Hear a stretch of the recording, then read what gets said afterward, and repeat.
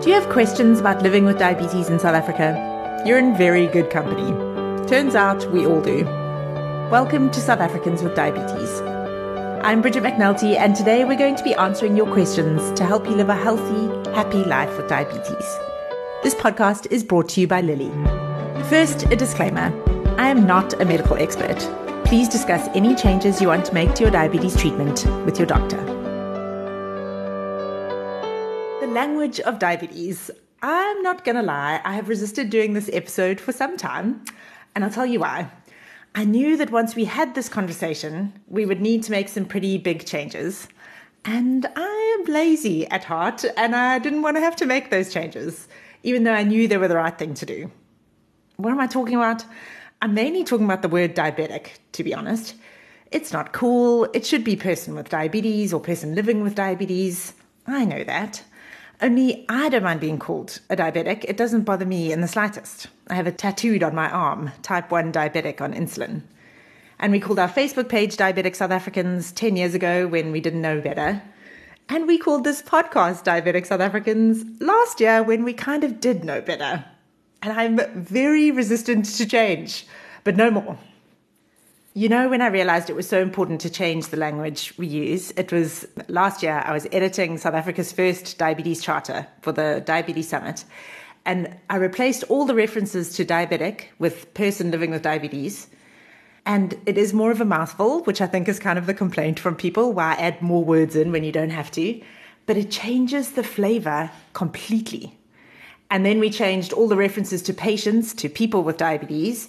And all of a sudden, it feels as if the blame shifts. It's kind of transformative that one word can make such a difference. So instead of pigeonholing diabetic patients for being non-compliant, we're talking about the lived experience of people with diabetes and the challenges we face every day. This stuff is so important. So we have renamed the podcast and Facebook page to South Africans with Diabetes, and we are going to learn more so that we can do better. Are you ready? I'll take that as a yes. I can think of no better person to open our eyes to why the language of diabetes matters than Renza Shibidia.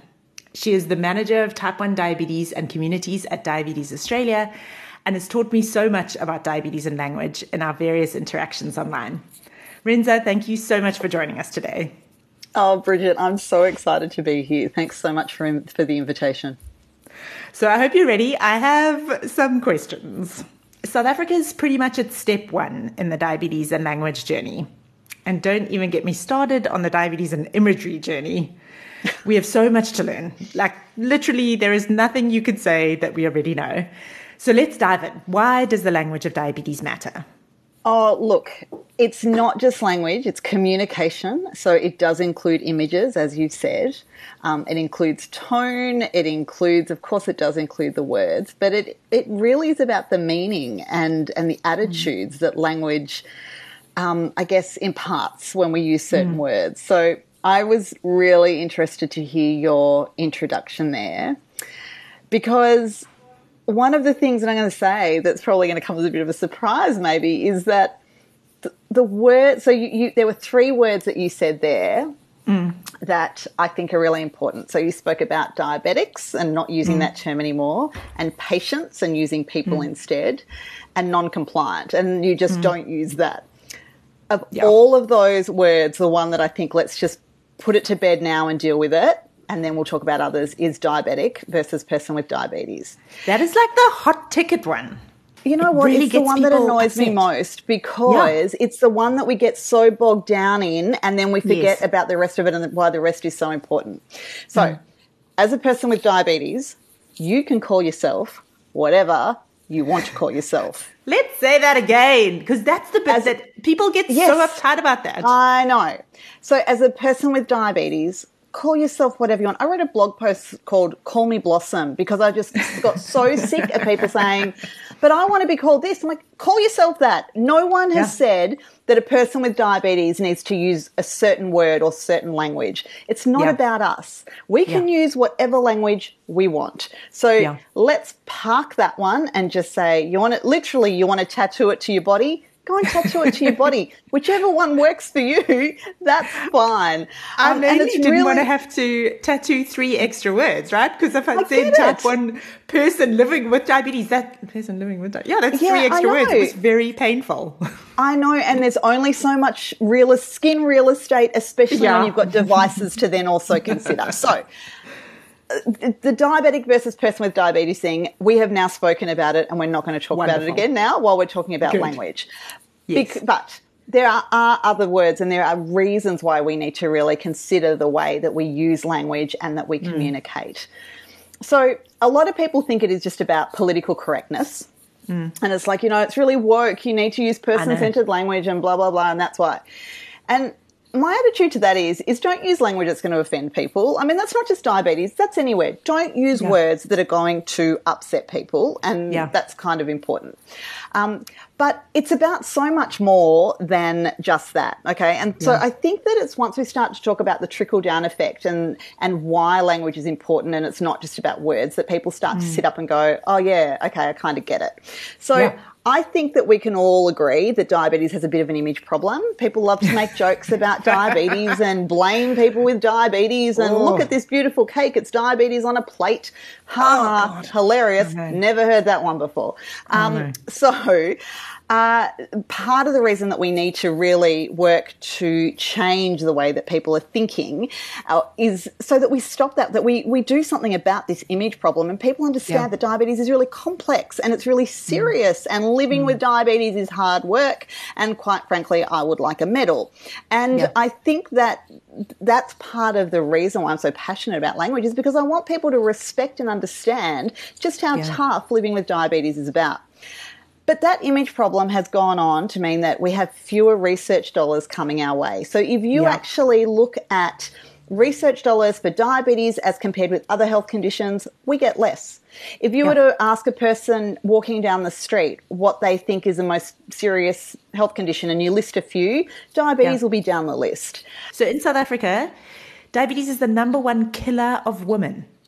A non-lethal condition that is manageable is the number 1 killer of women. No research goes towards it. HIV gets all the attention. And it's so interesting you talk about the image problem. That is probably what's the root cause of it, is that no one thinks diabetes is serious. Everyone thinks you give it to yourself. And so there's this attitude of like, well, I mean, if it's the top killer of women, it's because the women are not exercising and eating the wrong kind of food. But it's this urgent, serious problem that no one is paying any attention to. So that's all over the world. It's not just in South Africa. No, it's everywhere. And you know what? When you're talking about the fact that it's the number 1 killer of women, there's also health systems that are really not all that well set up for women in a lot of... Second in men. So I always say that next. I'm like, number 1 in women, but if you don't care about that, let's talk about the men. Yeah. Exactly, yeah. And that's a really important point, is that, it is serious. Clearly it's serious. But can I just say, you mentioned HIV there, and a massive shout out to the HIV community, because this is something, talk about a well-organised and, and it's not that everybody agrees, it's just that they've done a really, really good job of communicating and really undoing a lot of those misconceptions about HIV that was seen to be true and gospel, and we all had to believe it sort of 25 years ago. Massive, massive kudos to the people who were doing that. And they were almost belligerent about it too, which I appreciate. They were just like, no, we're not going to put up with this. Like, HIV stigma, it's not a thing. So I agree. We need to get a little more of that energy. What fascinates me so much is that when I was looking through the diabetes and language stuff Diabetes Australia's done, I always think it's just the media we have to be worried about. So when I was thinking diabetes and language, we're going to have a campaign later in the year, we're going to approach the media. But then I started reading more and I was like, oh no, like healthcare is a huge problem government is a huge problem. So so of the 3, are they all kind of media, healthcare, government? Are those the big 3? And are they all equally a problem, or how do you see them? I think they, and add community, like the general community into there as well. But they're getting messaging from the media, I guess. So that's So I think that they are all important for different reasons.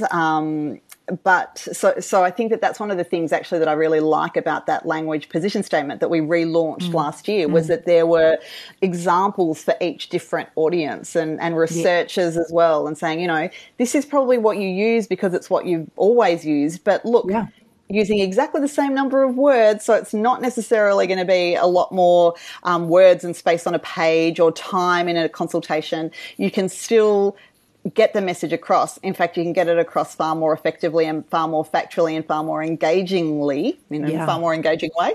And that's something that I think people suddenly go, oh, okay, so it's actually not going to be much more work, because that's, no one wants to do the work. I get that. We're all so busy. No. We don't want to add extra things. So when we start to point out how actually it's just a change in mindset, and it will take time, that's okay. And if you feel like you're too afraid to do it because you're going to make a mistake, it doesn't matter. Just keep going and keep pushing through. And I loved that attitude too, because I don't think that gets said a lot in, like, you mentioned woke earlier, and I think sometimes when there's like a new movement that comes in and it's just like, this is unacceptable, you have to stop using this language, it feels very black and white. Like, if you make a mistake, there will be repercussions. And I think it's so important to say, this is a journey we're all on. We're figuring out what is most helpful and what reduces stigma the most, because that's at the root cause of it, right? Like, all of this language stuff is so that people with diabetes can be seen as humans first rather than walking illnesses. That's exactly right. A walking health condition that they brought on themselves.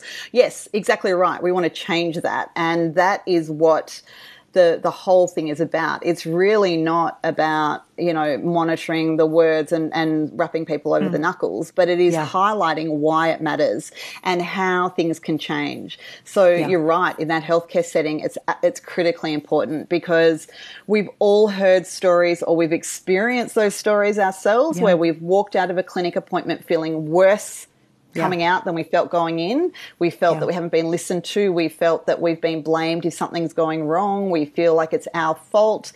And nobody should feel like that. We're going into a healthcare appointment because we want to improve our health or maintain a healthy lifestyle or whatever it is. And so to have a feeling where when you leave of, bursting into tears and not wanting to go back. And that's the story that I keep hearing from people, is I just felt so horribly judged and stigmatized that I really didn't want to go back. I didn't want to go back, and I haven't been back. I didn't go back for years. So that's it seems so linked, that so much of the language seems so linked to burnout and trying to prevent burnout too, which I think is so important. Like, that's the whole idea, right? Is that we're not pass failing diabetes, we're all just living with it. Exactly. I want to read, you mentioned the position statement, and I think it's so beautiful. I just want to read a little bit of it. Sure. So Diabetes Australia created this position statement. This was a refresh of one from a decade ago. Is that right? That's right. Yeah, we launched the first one in September 2011, and then we relaunched it in about September last year. And it's specifically about language and diabetes. And here's the description. I think it's so powerful. Our language matters. The words we choose and the way we use them influence, persuade, and affect how people view the world. Words do more than reflect reality. They create reality. Words are powerful. They can create a culture in which people feel valued, understood, and supported, or one in which people feel misunderstood, undermined, stigmatized, and excluded. Words can express conscious or unconscious bias. People with diabetes, their families, and people at risk of diabetes need and deserve communications that are clear and accurate, respectful and inclusive, and free from judgment and bias. I mean, can we get a round of applause? I love this. It's so beautiful. Yeah. So how was it received? Did you have to fight the media and healthcare and government to make the necessary changes, or were they quite open to it? Oh, at first it was a bit of an uphill battle because what was happening is that we absolutely would be sitting there. And I think when we rolled it out, there were quite a number of presentations that we did for healthcare professionals, because we felt that was a really good and important place to start. And there was some pushback and there was some reluctance to accept what was being said. But by and large, it was just people not realising, I think, how impactful language could be. So one of the things that was really important that went alongside the development of the position paper was some research to back it up. So the beauty around that was that, you know, Diabetes Australia may have launched this position paper 10 years ago or 10 and a half years ago now, but we didn't invent that this was an issue. This has been something that people with diabetes have been talking about for years. But it was so easy to be dismissed if it was just people with diabetes just seen as saying, well, this is my experience, or I've heard this, because it was all seen as very anecdotal and, you know, well, what's the evidence? And, you know, sadly, I actually think that should be enough evidence if enough people are saying it, but it simply wasn't. But suddenly then to have some research that had been conducted by the Australian Centre for Behavioural Research in Diabetes, and Diabetes Australia had actually commissioned this for the position statement. The way that I explained it was that I would get up and wave my hands around and talk about why it was important, and then Jane Spate, who is the director for the Centre of Behavioural Research in Diabetes, would get up and say, and here's the evidence to support what she's saying. And suddenly it became really hard to ignore.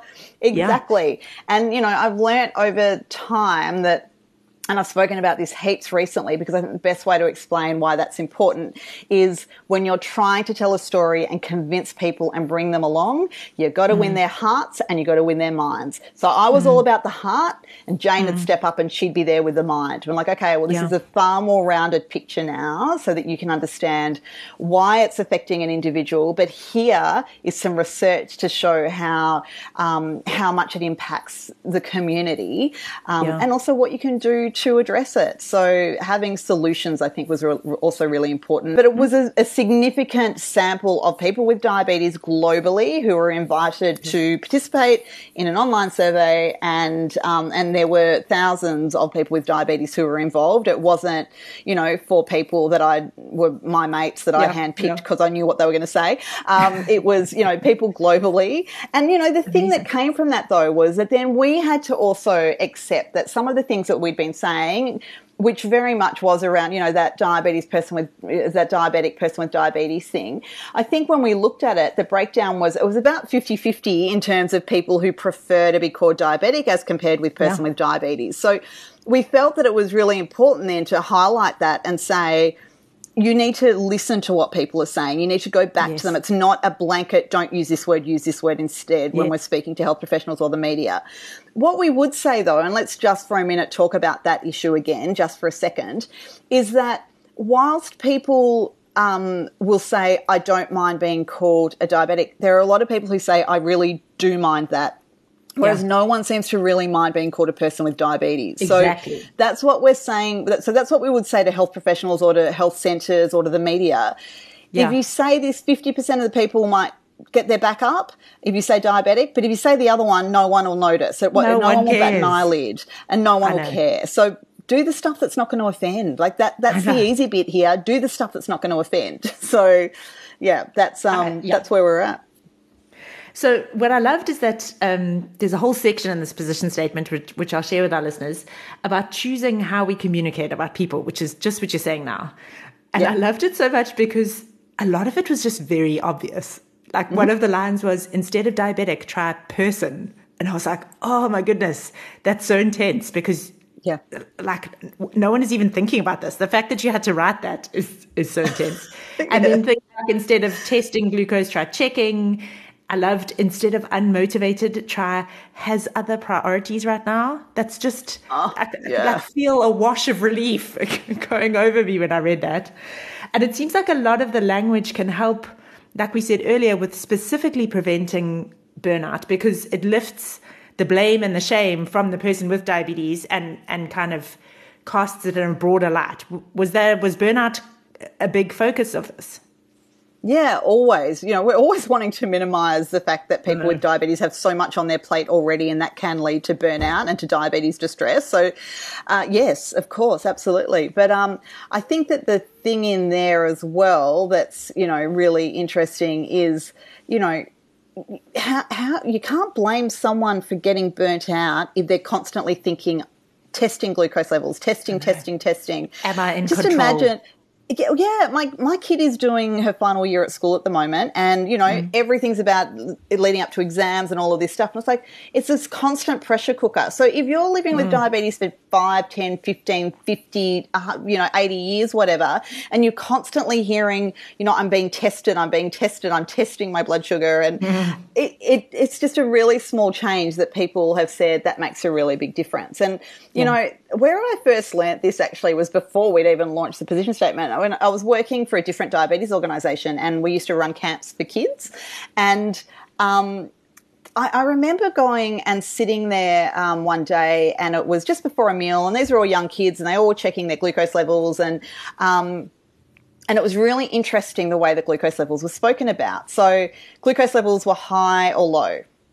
That was it. So and you could see the way that clearly the health professionals had been worded up on this, and that was the language of the camp. And I remember seeing this kid getting their glucose level, and it was high, and they went, "Oh, that's really bad." And the diabetes educator went, "Well, it's high. It's higher than, we'd like it to be, but we can do something about that. That's what's really great about getting numbers. We look at it, we know what we need to do, and then we can do it. That's all it is. It's just a bit high." And it just, like this kid, the look of relief over this kid's face, and I just thought, wow, if this kid every time they're looking at a glucometer or looking at your CGM or whatever, you're thinking good, bad, moral compass right there, that reflects the sort of the person that I am as well. That is a lot of pressure to be putting on you every minute of every day, instead of just looking at a number and going, "Oh, it's a bit high, I should probably have a bit more insulin," or "It's a bit high, but, I've got insulin on board, it's going to come down." Yeah. Okay, move on. I had this revelation last year because we did a whole thing on diabetes and depression, and we've done other work on behavior change, but specifically on kind of unplugging the "it's possible to be a perfect diabetic" myth. So many of us attach blame to highs, but not really to lows. And so then I started looking at it very closely. And I was making rice in the microwave one day, and it overboiled, as microwave rice inevitably does when I do it, because I don't know how to do the water to rice ratio. And there was no part of me that was like, "Oh, come on, you miscalculated. Do better. Why are you failing?" Yeah. And I was like, oh, wait, but that was just a calculation. I looked at the rice and the water, I made a calculation, and I made the wrong calculation, and then I cleaned up the mess. Why don't I have that same attitude when I make a miscalculation with my insulin dosage? And so that helped me to switch things. And it's like taken the sting out of the reaction. But I find it so strange that so many of us have those reactions to numbers. And I think it's because of the way we were indoctrinated when we were first diagnosed. Yeah, I think that's absolutely right. And it doesn't help when there are color-coded charts where you've got red is this, or I mean, I remember, and I was angry about this.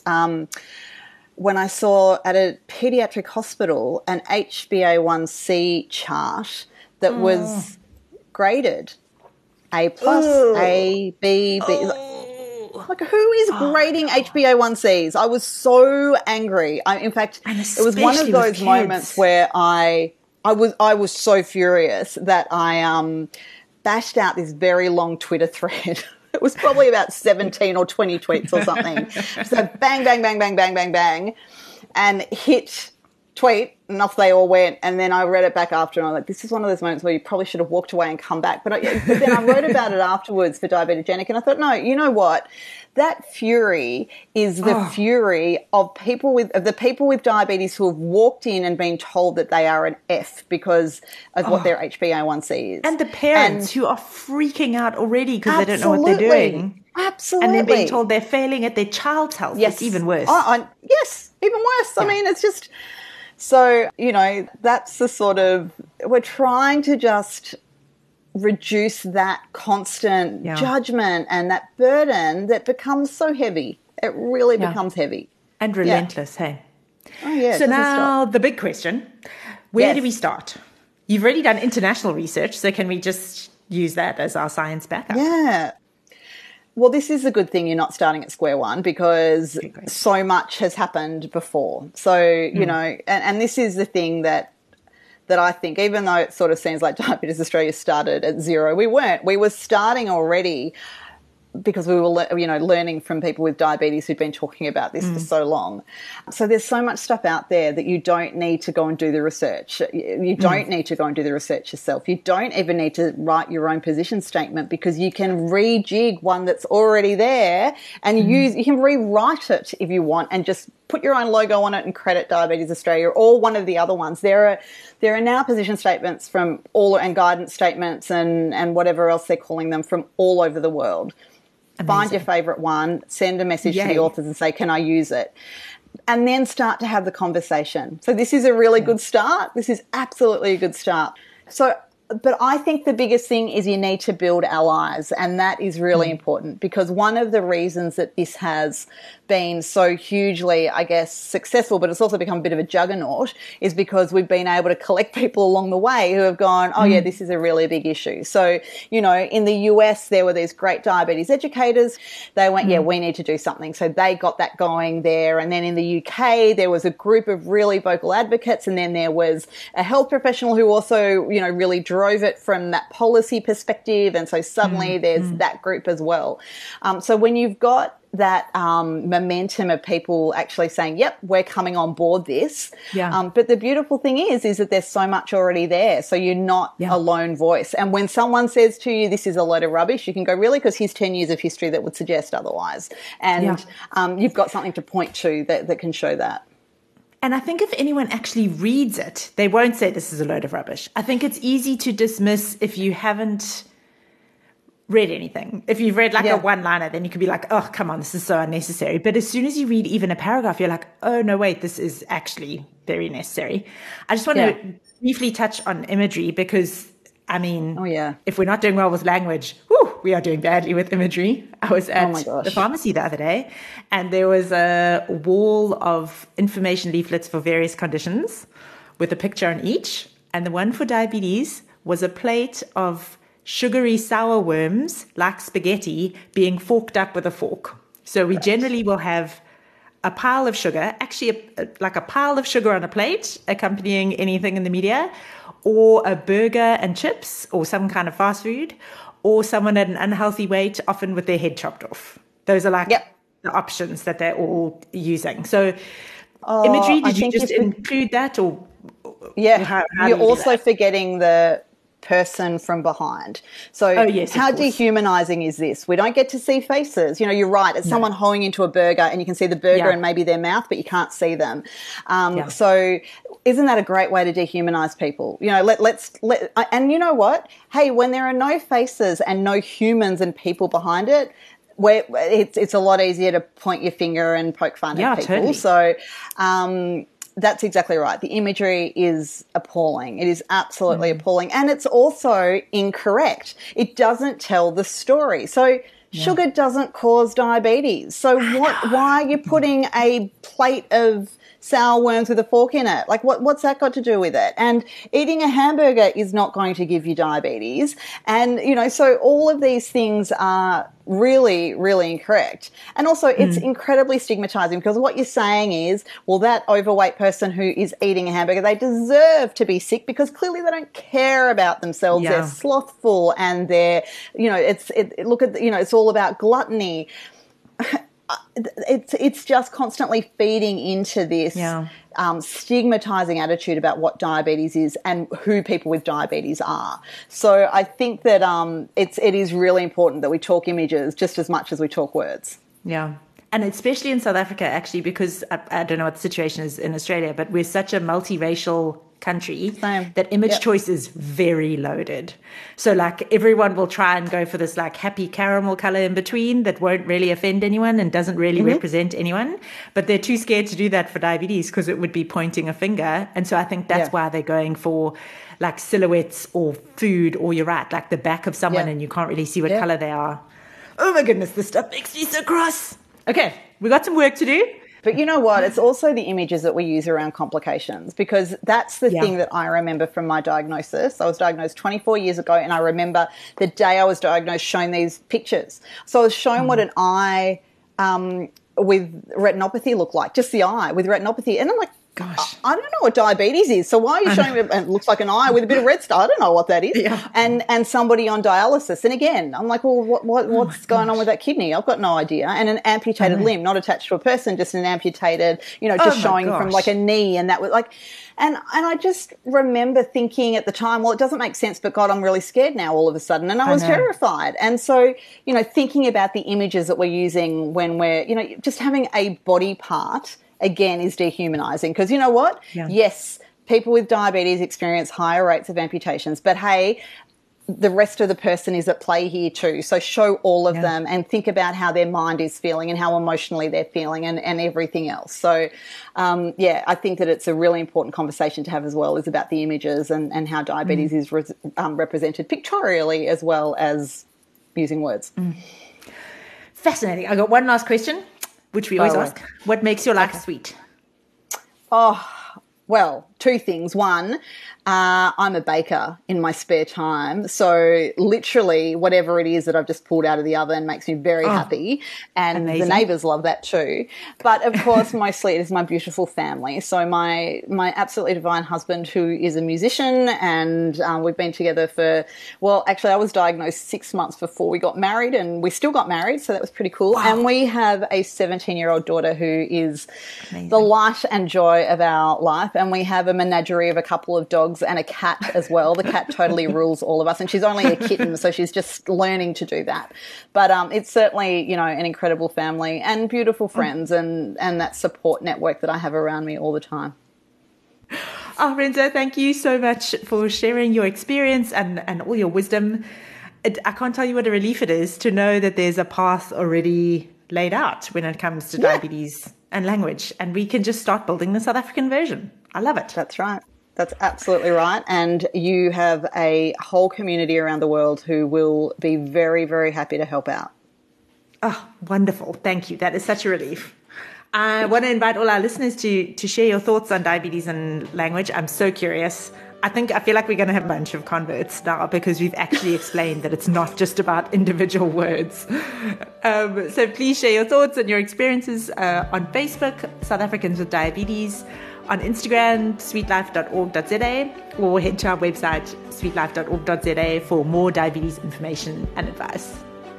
Thank you so much for joining us, Renza, and for taking the time from the other side of the world. It is so appreciated. I just have had so much fun chatting with you, and I can't wait to see what happens with the Language Matters movement South Africa. How exciting.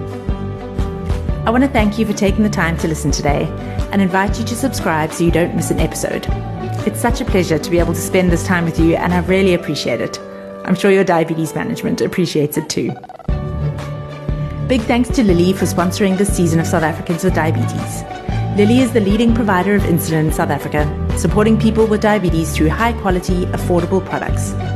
Lilly unites caring with discovery to create medicines that make life better for people around the world. This podcast comes to you from Sweet Life Diabetes Community. We are South Africa's largest online diabetes community, a space to connect with other people living with diabetes, share tips, and offer advice. Our website, sweetlife.org.za, has all the diabetes info you need, all in one place. We're like the diabetes Wikipedia of South Africa. We offer expert advice that's easy to understand and written just for you. Whether you're looking for the latest news and updates on diabetes in South Africa, tips to manage your condition better, meal plans and diabetes-friendly recipes, exercise suggestions, or how to lose weight, we have an expert answer for you. We also have free ebooks to download, a diabetes cookbook, diabetes guidebook, and a healthy food guide. Most importantly, we have a community of people with diabetes who understand what it's like to live with the condition every day. We're all in this together.